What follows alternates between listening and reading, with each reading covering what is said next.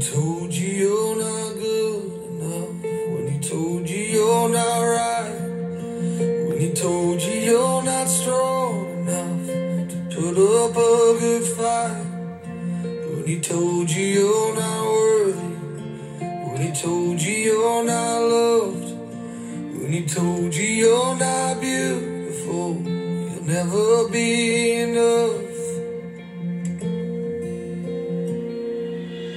Fear is a liar. He will take your breath, stop you in your steps. Fear is a liar. Good morning. It's July 10th, and welcome to Doing Life, daily devotions for finding peace in stressful times. This is the audible companion of the book by the same name. Today's title is Fear, and that was Zach Williams singing Fear is a Liar. When I am afraid, I will trust in you. In God, whose word I praise, in God I trust. I will not be afraid. What can mortal man do to me? Psalm 56:3. We in America are living in a time of fear. Not many would dispute that. We have a pandemic that no authority seems to know best how to combat, which leads to dispute, not only on the right approach, but who has authority to curb our individual liberties. We have a breakdown of civil authority stemming from race riots that have damaged the cause of those who would peacefully continue to work for change. Now both of these crises have become politicized as we come into a bizarre presidential election like none we've ever encountered in the past. The very fabric of our society, from traditional constructs and institutions of law and order, to professional and college sports, to all forms of entertainment indoor and out, is fraying around the edges and threatening to come completely unraveled. America is living in a time of fear. There's no doubt about it. But there is an answer for fear. The answer is to see clearly, to understand the characteristics of right and wrong, and to know where to find the truth. Our pastor once told of finally going to the optometrist and getting properly refracted. It opened a whole new world of clarity to him. He was so excited that he made a pair of glasses for his wife, too. No, that's not what he did. What he did was make her an appointment with the optometrist. The change in his life that he wanted to share with the one he loved allowed him to know to whom she should go for help, to find clarity. We need help.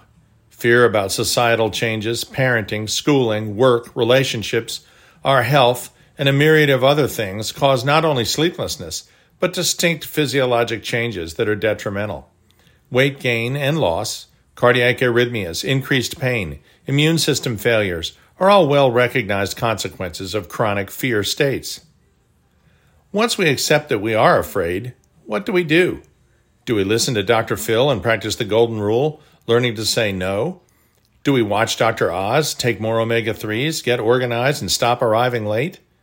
We could do all of these, and sometimes different steps might help a little for a while, but there's another option.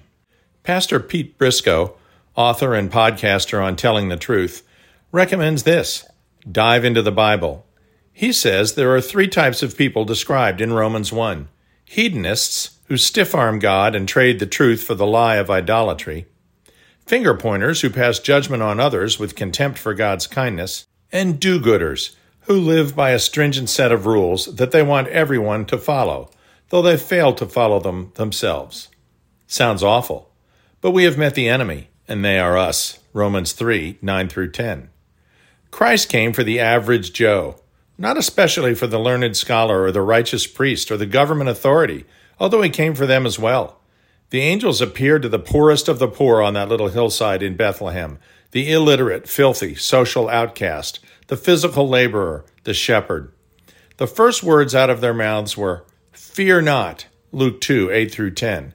Did they mean don't be scared out of your mind because a host of angels just appeared over your head in the night sky? Or did they mean something more? The very next words out of the angel's mouth were these: "I bring you good news of great joy that will be for all mankind." Of all the hundreds of thousands of words in the Bible, in fact, 783,137 in the King James Version, if you ever wondered, these are the ones that should catch your attention. The good news is quite simply that you never need to be afraid again. Never. How does that sound? The God who created the universe, more powerful than the mind of man can possibly conceive, loves you personally, so much that he sacrificed his only son. And if you only believe in him, you will never die but have eternal life. John 3:16. Think on that the next time you find yourself really, really afraid. What's the worst that can happen? What do we fear more than illness, pain, separation from loved ones? Death. And guess what? For those who believe, the worst can't happen, ever, under any circumstance. What then can mortal man do to me? Ha! As the British say, pish-posh. Fear not, for I am with you. Be not dismayed, for I am your God. I will strengthen you. Yes, I will help you. I will uphold you with my righteous right hand. Isaiah 41:10. My sheep hear my voice, and I know them, and they follow me. And I give them eternal life, and they shall never perish, neither shall anyone snatch them out of my hand. John 10:27. Father God, we trust you, but we need to trust you even more.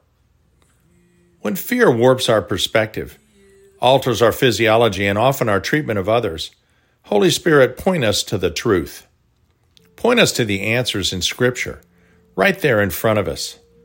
Amen.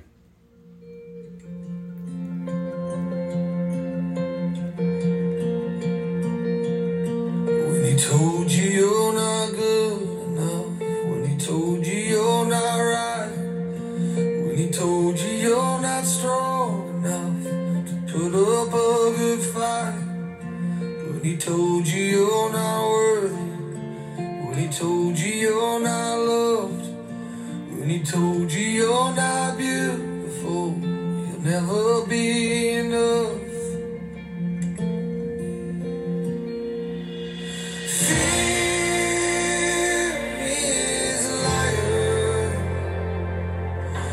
Take your breath, stop you in your steps. Fear is a liar. We'll see you tomorrow.